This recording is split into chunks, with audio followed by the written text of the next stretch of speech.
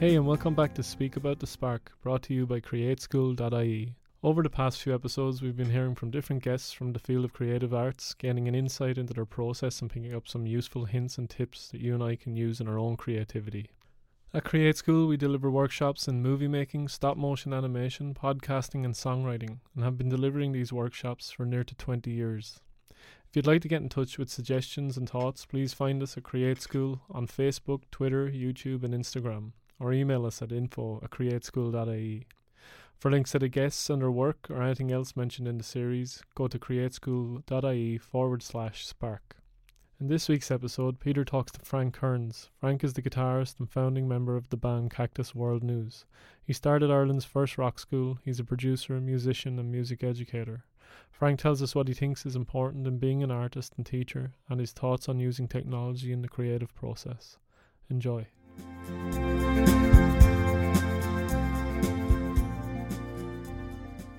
Hello and welcome. I'm here today with Frank Kearns. Tell us who you are, Frank. Tell us a little bit about you.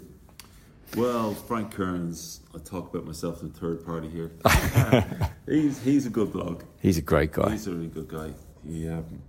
He started off in Mount Temple back in the 70s in a band called Frankie Corpse and the Undertakers. Good mates with another band called Feedback, which then became U2. And Frankie Corpse and the Undertakers had a lead singer called Neil McCormick, who wrote a book called Killing Bono, who was made it. Seen the film, yeah. Guy, David Fennelly, actor, played me in that movie. I was a guitar player, even though it was called Frankie Corpse and the Undertakers, so I wasn't a singer, I was a guitar player.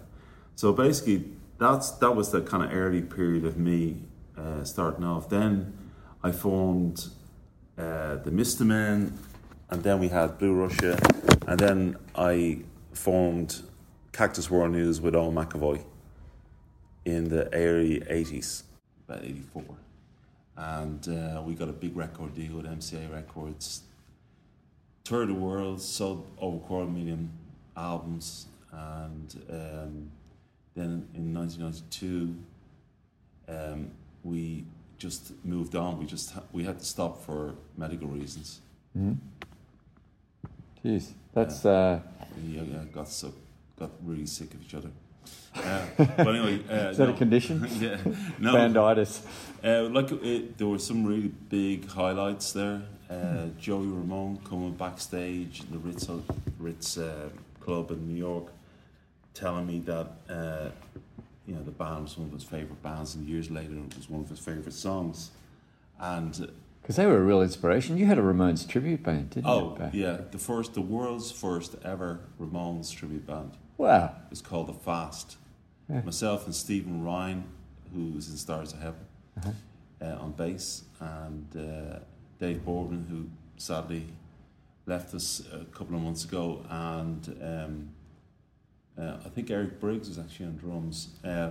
But anyway, we just played Ramone songs, and I had a Johnny Ramone fixation, and I think he's one of the best guitar players that ever was. Yeah. The funny thing about the Ramones is people, when they look at it, they think it's very simple, and then they try to play it, and they realise, hold on a second here.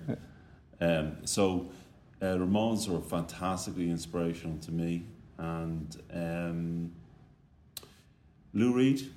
If you go on YouTube, type in Lou Reed Cactus World News, you'll see Lou Reed talking about years later being one of his favourite songs too. Wow, that's mind-blowing, isn't it? Yeah.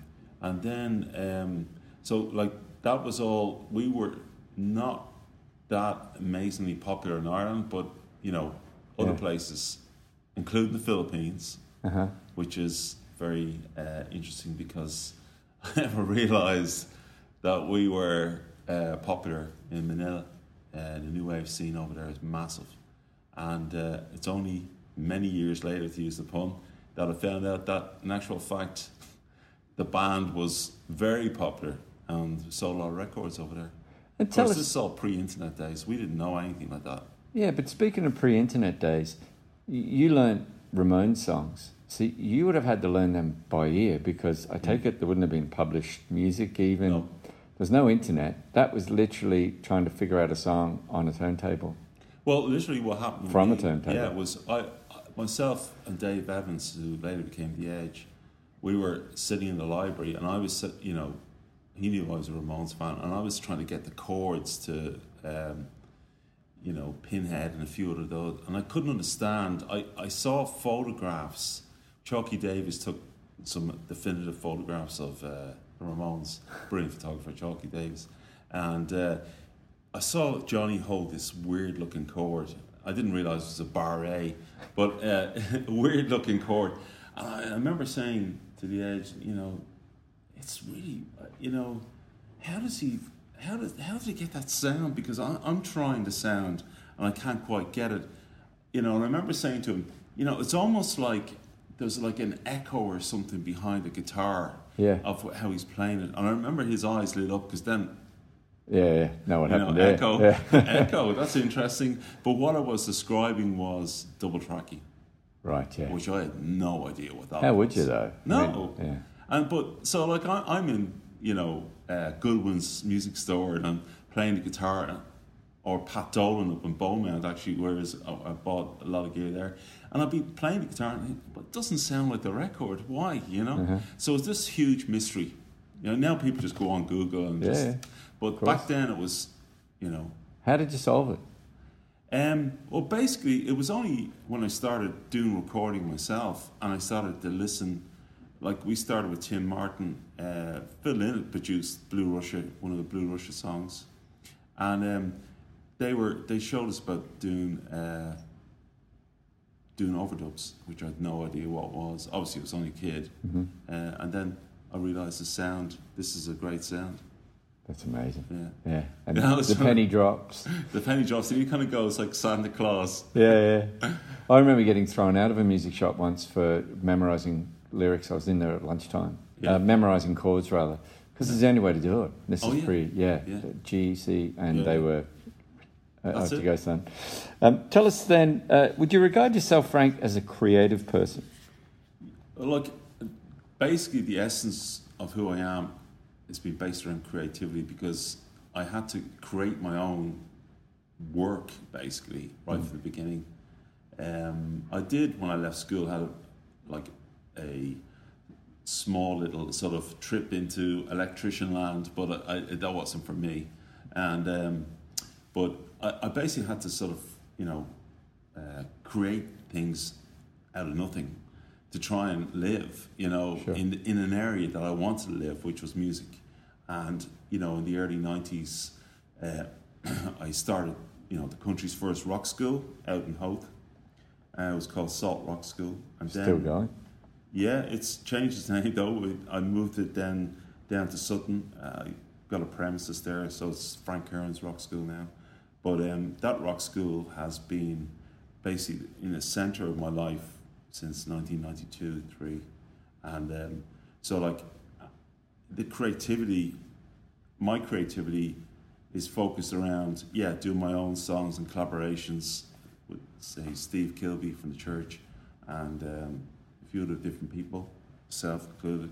But just so it's been around that creativity and my own creativity, doing my solo stuff and all that, and then watching 10 to 15, 16 year age people writing their own songs and developing them up into proper expressions of who they are. So the creativity has been central to my life, really, professionally and emotionally and spiritually. It's there, it's always been there.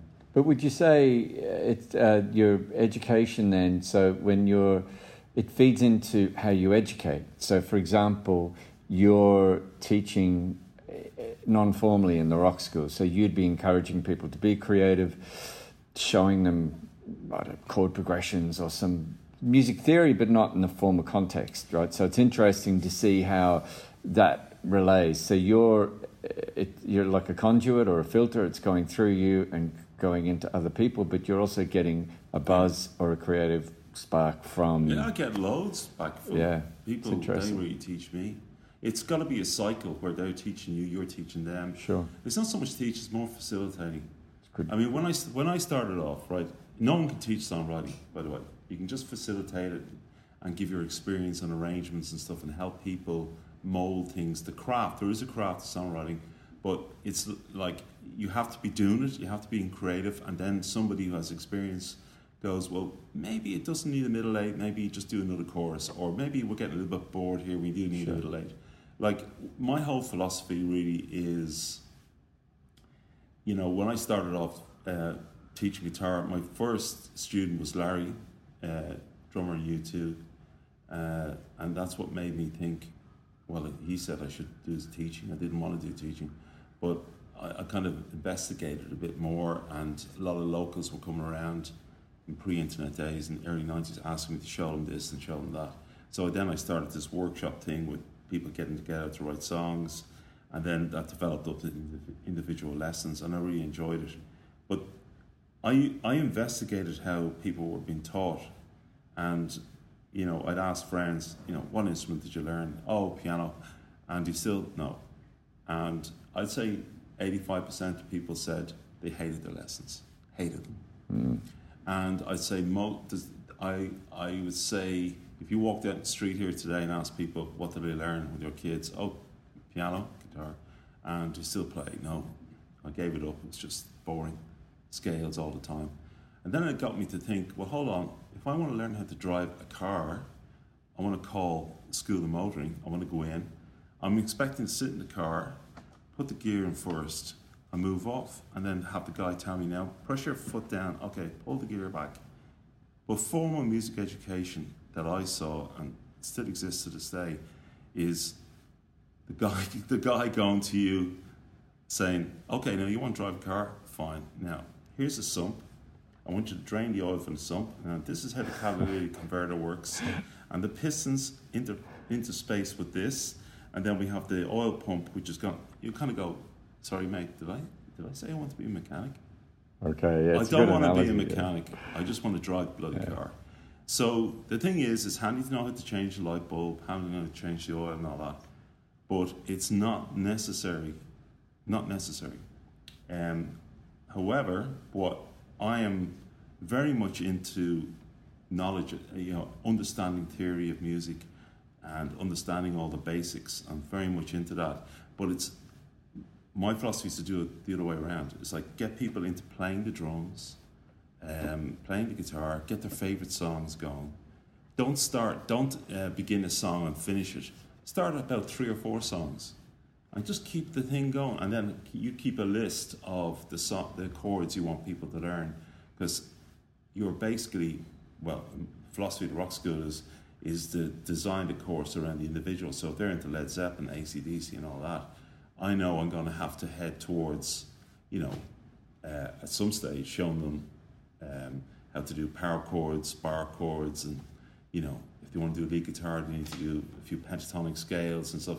I know I need to get there, but I start off doing Green Day, and then I start off doing this stuff. So one size doesn't fit all, but it's interesting on 2 fronts there. One is I completely get what you're saying about the education and formal education, and it is for some people. Some people do like it, but I was at a conference in the UK about 10 years ago, a music conference, and music educators conference, actually. It was really interesting, and they had a guy got up and presented. He was involved in Paul McCartney's university, and he had a graph that showed, which I can't remember accurately, but it was interesting and quite profound, because it had a graph that showed the age in Western countries that people get involved in music. So by the age of 10 or 11, there was a massive percentage of kids that were trying music, and then the graph fell sharply. By the time they were 14, 15, 16, that were gone forever from music, and from whatever experience, because it isn't a one-size-fits-all. You can't just say you must learn formally and do your scales, and then we'll start, and you learn these set pieces and you do your grades. That's for some people, but the majority of people, I would say, would respond more to that more organic way of playing. We go, look, I just heard this song on the radio, it blew me away. How do I play that? Well, I think that's what inspired you. Developing the ear is the most important thing. Yeah. Like, you know, when I was my contemporaries, we didn't have universities to go to learn music, and you know, or to learn about, you know, writing songs or to do sound engineering. There was none of that. We had to, like, I learned from Tim Martin, who was Ireland's greatest sound engineer. And I just learned along the way. Is the Greek word paxos, learn by doing. So I never wanted to personally, I got into music because I loved the music that I loved, and I wanted to play more of that. I didn't want to play a bit of this and a bit of that, and then a bit of this and a bit of that. I wanted to just do the music I liked. Yeah. And so when I started teaching, and I teach with that philosophy of the individual saying, what's the music you like? Let's do this. And there will be maybe 2% of people who might want to go in a classical direction at some stage, and it'll be important for them to learn how to read music and to know how to be very proficient, so that they can perform what the conductor and the old Mozart and all the great classics, so they can perform that work, right? But that's not really creative work. You're just basically performing, you're functional performing a piece of work that somebody has already written 100 years ago. So what I'm talking about is actually playing stuff that comes from your heart, that comes from a point of view in your body that it needs to be expressed. And then you need the tools. There could be chords. A lot of bands we know, a lot of singers, songwriters, they write the best songs in their early part of the career, and after that it's just downhill. And they write because there's less options. Yeah, because they have basic chords, and they go, well, I have to bloody do something with this. So it's not like, I'll do an A minor 7th here, and I'll modulate then up to a C 9th, and it's none of that, or a bit of jazz here and a bit of rock and roll. It's very defined due to the fact that they have no options other than to stay with what they know. And therefore, that's why in Irish rock in the 80s, because there was no multiculturalism in Ireland back in the 80s, so it was a very definitive sound, very singular, very focused. Yeah. Because that's who we were, and that's why it's very distinctive. But so I think limiting yourself is a good thing in terms of the equipment you use, the amount of guitars you have, the effects you have. Just limit it all down and then start there. It's great advice, because if you buy a tablet, at iPhone or whatever, and you've got GarageBand, which is brilliant, like, it's a great creative option. Yeah, they're great tools. But so much on there. And so what happens all of a sudden, I think you can very easily fill up 24 tracks because you can. Yeah. Sometimes limiting yourself, it's interesting when you go back to what people did. And also, I think one of the great the college that I went to was the college of sitting over an engineer or a producer's shoulder and what are you doing? How does that work? Yeah. And I think a lot of younger people probably miss that because you're doing it at home. And if you're just learning off YouTube, which can be a great resource, but if you're just learning, there's no bounce, there's no response. You can't ask, why are you doing that? You have to send an email or type a comment or do whatever. I think sometimes that's where a studio, for example, had and has a real role to play, but now there's so few and they're so expensive to go to a good studio.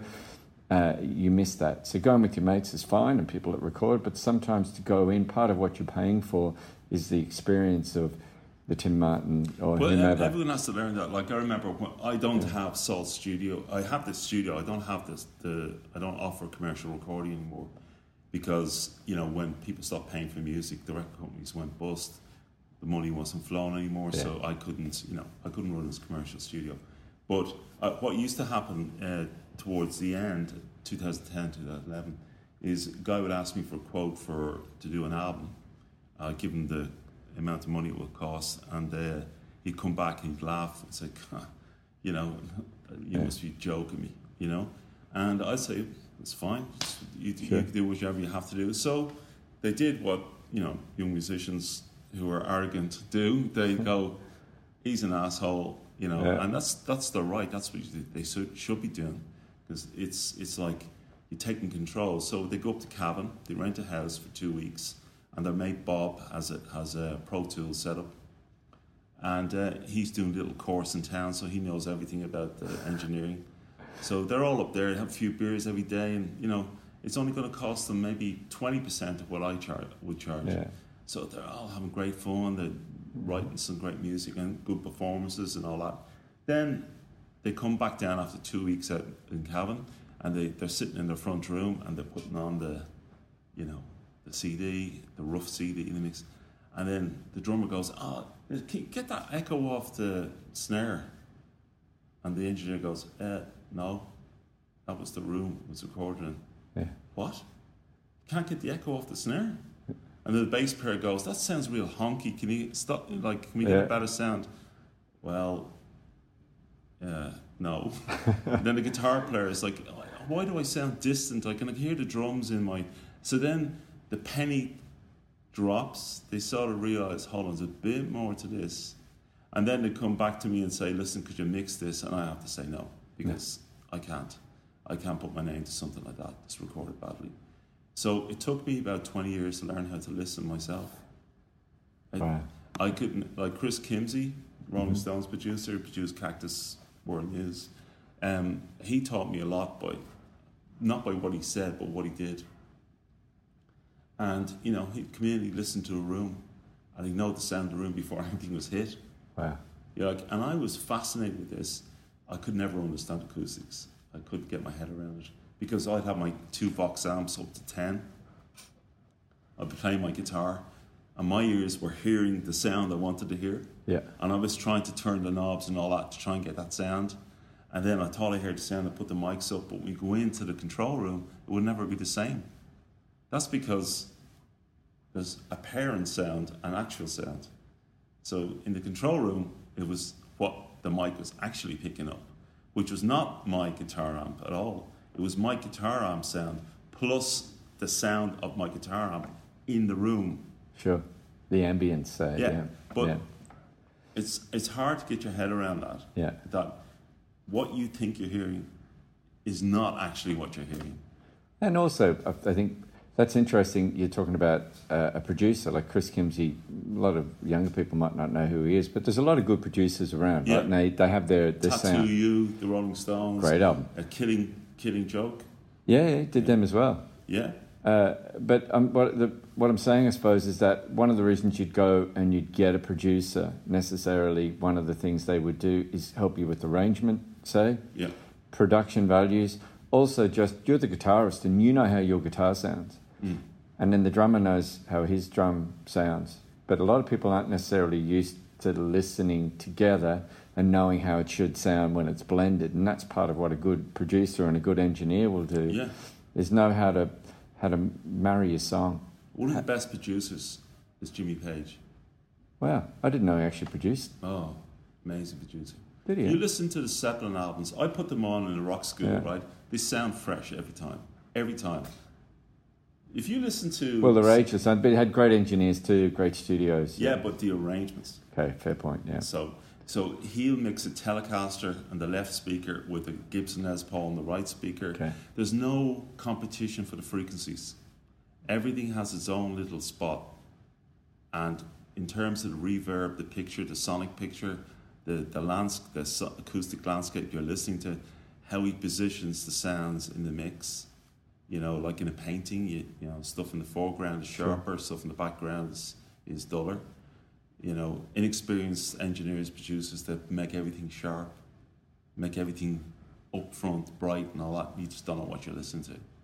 Yeah. But people who know how art works in terms of the depth and all that, I didn't know that. No, I just, it's only through studying those records. So by listening to Led Zeppelin, you could actually learn quite a lot just listening to it. Yeah. And really listen to it. And then you have to be kind of shown how to listen as well. That's the thing. That's true. So you have to, like a lot of records that recorded in the last 10, 20 years on Joe's laptop up in his, mate's house, they won't be listened to ever again because they sound horrible.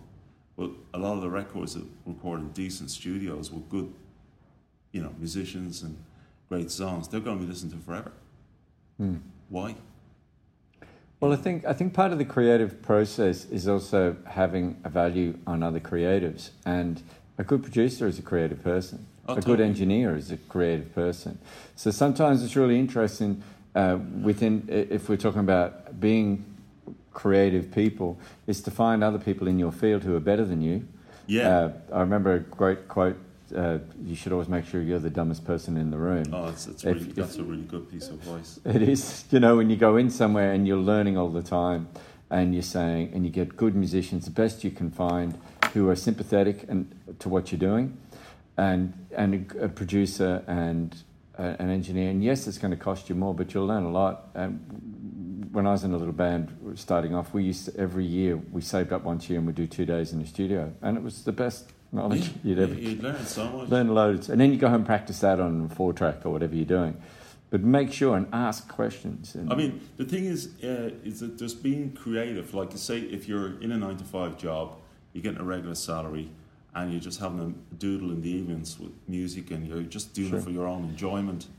That's cool because you have that money to fall back on, regular income, and also you're doing it for the pure love of it. If you're doing it professionally, it's a challenge because you've got all these other added things like business. You got to make a living, and they're precious. Now I'll tell you what I've noticed 30 years of teaching is teachers of music have to be very careful to look after themselves. And by that I mean they have to be careful not to burn out and not do too many lessons, not do too much teaching. That's one of the things in rock school is we make sure that people don't work beyond a certain amount of students. Because if you overdo it, and try to get more money in because you want to teach more people and all that, what happens is you build up a resentment. Not only of the students, but of everything. Because unconsciously, you may not realize it, but unconsciously you're basically giving all the time, to the student. You're giving everything, you're constantly giving, you don't feel like you're getting anything for yourself, like in terms of your own creative stuff. You're just working on someone else's dream, working on making their creativity happen. So that's okay, but you need to balance that with your own creativity. Good point. That was actually the second thing I was going to say earlier on. I got distracted, but yeah, absolutely, because teaching's great, but it's not for everyone. And teaching, again, informally is interesting because a lot of the research, it's coming on stream now that people are acknowledging, and initiatives like Creative Ireland, people can recognise the importance of non-formal educators and education. But I think it's a long journey, and sometimes it can supplement and complement your own creative practice, but you've got to be really careful with it. I think that's a very valid point, because you burn out very quickly. You burn out, yeah. I mean, the thing about formal and non-formal thing is, like, formal allows a kind of a set structure, and also, with governments giving out grants and things like that, they have to be answerable to the electorate, whatever, to say, okay, we're gonna give it to this person here who's got a degree in blah blah blah blah, and this person here and this person here, and then they're all gonna give these courses. But that's got nothing to do with real life. That's academia. What I'm doing is real life practical stuff for the person involved in the music, and I'll use whatever method. If I felt teaching them how to read music was the way forward for them, that's the way we would go. Okay. So I don't think some people think, theory of music, it's rubbish. It's not rubbish. There's a lot of people who've sweated over the years to give us this information, and it's very useful tool to be able to call on that when you're going through a songwriting problem. Even just music, to be able to communicate with other musicians, I think it's a brilliant ability. I wouldn't discredit it. The more I know about music, the more I want to know, and part of that is it's a key that'll unlock a lot of mysteries if you can understand, particularly if you're a lead guitarist, if you can understand theory. But you got to also know, as a creative person, like, we're both teachers, we're natural teachers. You can't teach someone how to teach. You either are a teacher or you're not. Like, we've all been experienced in school with, people who've gone to the teaching college and you come out and they couldn't teach to save their lives. Yeah. We know that experience, and that can be very blunting on the student. But when you are a teacher, you have also got a responsibility. You have to accept it, and you have to just accept the fact that you're a good teacher. Like, I've seen you in action, great communicator. Like, you can't be taught that. No. That's innate. But what can be done is you can improve your game yourself, and widen it and widen it and widen it, and then, like, that's invaluable. You can't put a price on that. Yeah, it's funny, but you're even saying as a musician or a creative, the best way to study songwriting is listening to music, I think, and reading your favourite album lyrics. Yeah. And then you become obsessed. There's books like Paul Zollo's book, Songwriters and Songwriting, which is really interesting. Yeah, there's others. But those kind of books, producers, I'm reading one on Brian Eno at the moment, which is interesting because you just see how their minds work. Yeah. And Eno's an interesting character because he has lots of other creative practices. Yeah. As do you. You have other creative practices too. You do photography, don't you? And video making. Yeah. Lots of different things. And I think sometimes for creative people, it's good to have other practices or other... They all inform each other, really, at the end absolutely. Of the day. Isn't that true? Yeah. And tell us a couple of other questions, quick questions. How do you nurture your creativity? Do you use technology or not? Or... Well, I have this battle all the time because my wife says I'm addicted to the iPhone, and I know I'm on the iPhone quite a lot, and it's very accessible, and if I think a thought, then I want to research it and look it up. In the past, I'd be look at a book, read a book, or I'd stop for a minute and think. Now I'm just going on and just trying to find out about it, and I'm actually going to stop that because I actually think it's detrimental to my memory. And I think it's detrimental to, my sense of self, because I find myself feeling depersonalized when I'm on the internet, reading anything. It's a book. When I sit and read a book, I am able to take in stress-free the information in the book. If I read the book on a screen, it's something about it is not connecting with me. So I don't know why. This is only on a practical level I'm talking. So I don't know why it is. So I'm just going to read more books now, less of the screen. But I'm not a Luddite. I have to be up in technology and what I do. But this whole crap about we're in a more connected world and all that is the greatest load of bullshit. People are more lonely, more isolated than ever. And when I was a kid, on the 20B bus coming back to Donecarney in the mid-80s, I picked up Time magazine. I was sitting there, I was reading it. In the 1990s, we'd be in personal computer land, and we'll have all this, and we won't need paper anymore because everything will be on the computer. Yeah. There's more paper used now than ever. Like, it's like the insurance industry, and we stop all this compensation claims and all that. The insurance premiums go down. No, they won't. They go up.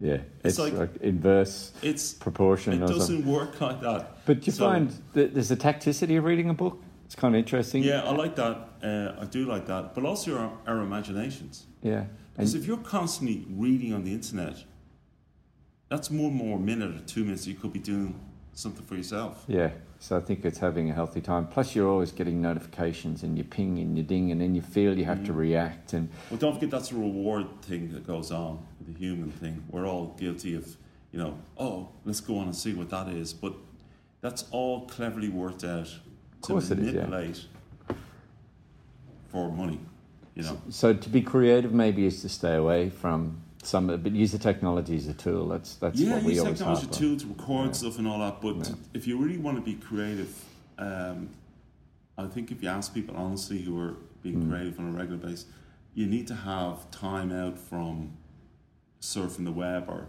on Facebook and all that crap. I remember I only had 2 guitar lessons. The guy that was teaching me was a real hippie guy. Actually, he used to come around the combi and pull up at the house. And the lessons in Campbelltown, where I grew up. Rob Hurst grew up there. I heard that, yeah. But this guy would show up, but he'd make you do yoga before I started playing guitar. Now, I'd never done yoga, but it was a couple of exercises to clear your mind. At the time, I thought that's insane. But it was actually really clever because it made me take in those 2 guitar lessons, the basics, and then off I went. But it's really interesting, and sometimes even before I think it's an interesting exercise because we find, okay, maybe I'd be interested to know what you think, but you go, I'm going to be creative. Between 6 and 7 tonight, I've got an hour there from my busy schedule. That does work. It does, but I wonder, is it worth kind of de-stressing and detoxing somehow, giving yourself 5 minutes of just no time, and then, right, let's go for it. How different that approach is, because would your work be better if you're writing lyrics or if you're strumming on the guitar? I don't know. Look, there are basic truths that have always been. I did my first meditation course in 1994 in the Dublin Meditation Centre. Okay. Buddhist meditation. And, back then it was like, you're doing what? How do you spell that? Meditation. And mindfulness, what's that?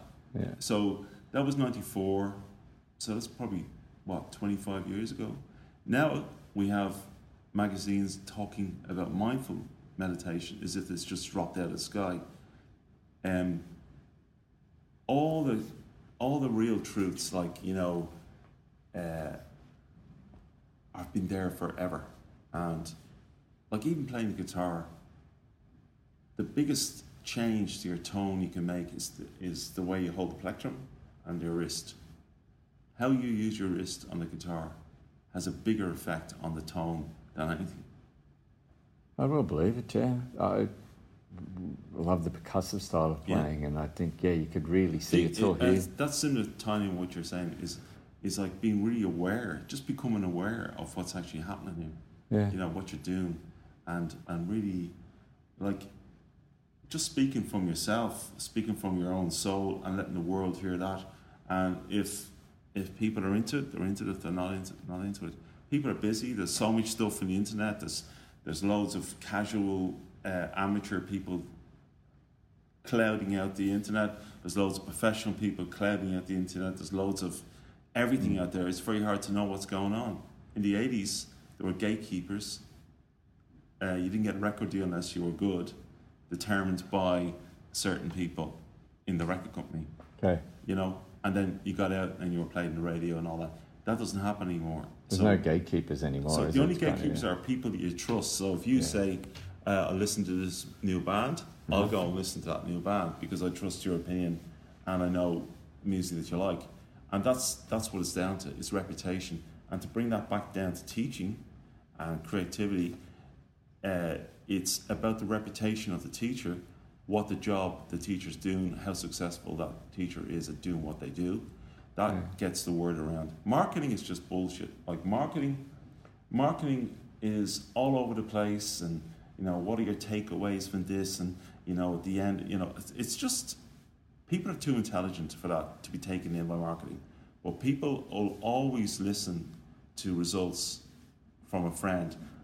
I want to learn how to play guitar. Do you know where I should go? Oh yeah. You have to go to Peter Baxter because I'm telling you something. This guy is a legend, and he will get you up and running. All right, I'll go. Yeah, gotcha. Well, 2 more quick questions. One is collaboration. You mentioned before Steve Kilby, and he's an interesting guy because he would have collaborated on lots of different things. But in terms of collaboration, how important is that in the creative sphere, do you think, for people? It's not for everyone, I don't think. But I think for myself and Steve, like we are both cut from the same cloth. So when we get together and play, we don't talk. I just close my eyes and the guitar just plays itself. And he writes all the lyrics on the spot. That's amazing. Yeah. Isn't it? So it's that's when you get working with somebody like that, it transcends all the other stuff. But you've collaborated with others. You've collaborated with Owen to write and other people over the years. Yeah. So one of the things is sometimes people are stuck in their bedroom or their living room or whatever, and they never get out. I think it's a brave step to make, is to approach people, but you can control whether you continue it or not. But it's worth doing because you'd be amazed at what results come back. Yeah, absolutely. Once you respect the person you're working with and you're at similar levels and all that kind of stuff, Yeah, Imro used to do great weekends, actually. I remember going on some of those where you draw your name out of a hat and you'd find somebody in. Sometimes it worked and sometimes it didn't. Yeah, of course, You don't know. You see, that don't know. could spark chemistry. Yeah, You know, absolutely. chemistry is everything. Yeah, because very often a lot of songs that we hear, we don't know necessarily who the writers are, but the writers, because we see the performer, if it was a hit maker. Christy Moore, Elvis, true. You know, Frank Elvis Sinatra. Presley, yeah, sure. They didn't write that many songs. Sinead O'Connor. Well, they're probably best known for other songs. They're brilliant interpreters of the lyrics. Yeah, the music. Well, Christy writes some, but I know what you mean. Yeah, the majority of stuff maybe he'd be best known for would be other people's songs. And when you hear the original song, it's quite interesting to see how different it was. The likes of, say, Ride On, Jimmy McCarthy's original version. He was into the bridge, Catch the One in the song. Was he? Yeah, like that song. I mean, I could definitely see Christy Moore covering the bridge. Wow. There's one. Put a call in. Yeah, definitely. I don't know why it is. I always imagined him singing that song. Yeah, I don't know. Maybe he'd be. Yeah, in a kind of ride-on way, almost. Yeah. There you go. So, Christy, if you're listening. Christy, if you're listening, give Frank a ring. Call me toll free.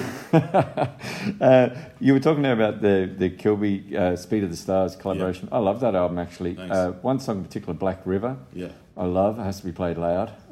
Track number 4. It's our go-to song in the car. Great. And tell us a little bit about how that came about, because I'm going to play it if that's okay. Yeah, that's cool. Black River basically came about in when Steve came over to Ireland. We did the first sessions in the studio in '97, and as you know, Steve got sick. Mm-hmm. Quotation marks at that time, so we didn't finish the album. And then what happened was we filed it away on the 2-inch tape. Then fast forward into 2011, it's a fire in my house in Sutton, and we had to get out and salvage as much stuff as we could, put it into the storage. And then in 2013, I went to the storage, the smell of smoke and everything, and I see these 1/4-inch tapes, and I go, that's from the sessions I did with Steve. And I put them on and listened to them, and I just got immediately onto them and said, we have to finish this. This is incredible. Wow. But there's no lyrics. And then I went to Sydney in 2013 and 14 and 15. So between the two of us, we finished it. Black River is kind of like walking down, the early European explorers in Africa, Burton and Livingstone and Stanley. And that's guys. what you hear at the end. You hear them talking about Livingstone. All right. Yeah. It's all about that idea of, going into the unknown and in an area where you really shouldn't be. Because it's beautiful. It's really sparse and open. I love the production on it too. It's interesting how a collaboration. I think sometimes we also feel that, like for example, if you think you're a writer and you write a book, a good book is timeless. And you're saying good music's timeless. It is. It is. But for sometimes with the creative process, we feel we have to keep going, not necessarily go back and visit old stuff. How do you know when it's finished? Yeah. Well, that's a good one because don't know. Stick a fork in its ass and turn it. Turn Thanks, it over. Lou. Yeah. Yeah, but overcooking is probably the most common thing I see, and also I'm guilty. Yeah. So overcooking is a result of perfectionism. Okay. And perfectionism is a result of someone not feeling they're good enough, and they feel if they don't make any mistakes and don't show any vulnerabilities, no one can point a finger at them. Okay. So that's where it comes back to. So the antidote to all that is not to say, it doesn't matter, no standards. It's just to go for excellence. Don't go for perfection, go for excellence. Yeah, but it's a knowing that. In fact, I think one of the other things is when years ago you had a studio for 24 hours or whatever, you were done when you were done, you were out, and that was it, lads. Make do. It's That's hard why when you need a producer. You need a producer, yeah. And just to finish up then, Frank, and thank you for your time, sir. We are going to play Black River, but tell us any tips or advice out there for someone who's getting started on their creative journey. Any nuggets? I would sit down, get a blank piece of paper, write down what inspired you in music. Write down. It could be like for me. I'll give you an example. Achilles' Last Heel, Led Zeppelin. Mm-hmm. I could listen to that song. When I heard the song first, I didn't reconnect it, and then towards the end of it, there's this kind of loop effect on the guitar. That inspires me. I could be inspired by 2 seconds of a chord change or a mood that I hear, you know. That's where I come in music. That's my angle. But yours could be Bob Dylan lyrics. It could be whatever. You have to find out, write it down, and then look at it. Look at it on a sheet of paper and go, okay, I'd love to be able to do something like this. How would I do this? Well, I just need an acoustic guitar, or I need electric guitar and some effects, or a piano. Or find out how they did whatever it is, but it could just be a change or a sound or a tone. Yeah, and sometimes your approximation of what they're doing creates something new. Yeah. So I would stay away from YouTube as much as possible. I'll let your imagination run. Because if you do what everyone else does, you're going to get what everyone else gets, you know? And, you know, if you're influenced by a band, like, say, Chili Peppers, don't listen to Chili Peppers. Listen to what the Chili Peppers listen to. Yeah, go back to the source. Go back to the source and take your bit from it. Yeah. And that way, when you come out with your stuff, it will always sound fresher. Great advice. And that's what I would do. So, well, cheers. Thank you so much, Frank. You're welcome.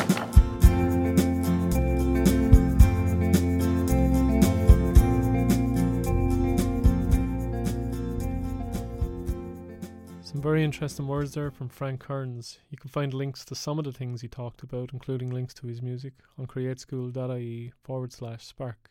If you're enjoying these episodes and our guests, please feel free to get in touch with us at Create School on Facebook, Twitter, YouTube and Instagram, or email us on info@createschool.ie with thoughts and suggestions. Maybe there's a guest you'd like to hear on the show. Thanks to Frank Kearns, and thanks to you guys for listening. We'll leave you with a track from Cactus World News called Years Later. Catch you next time.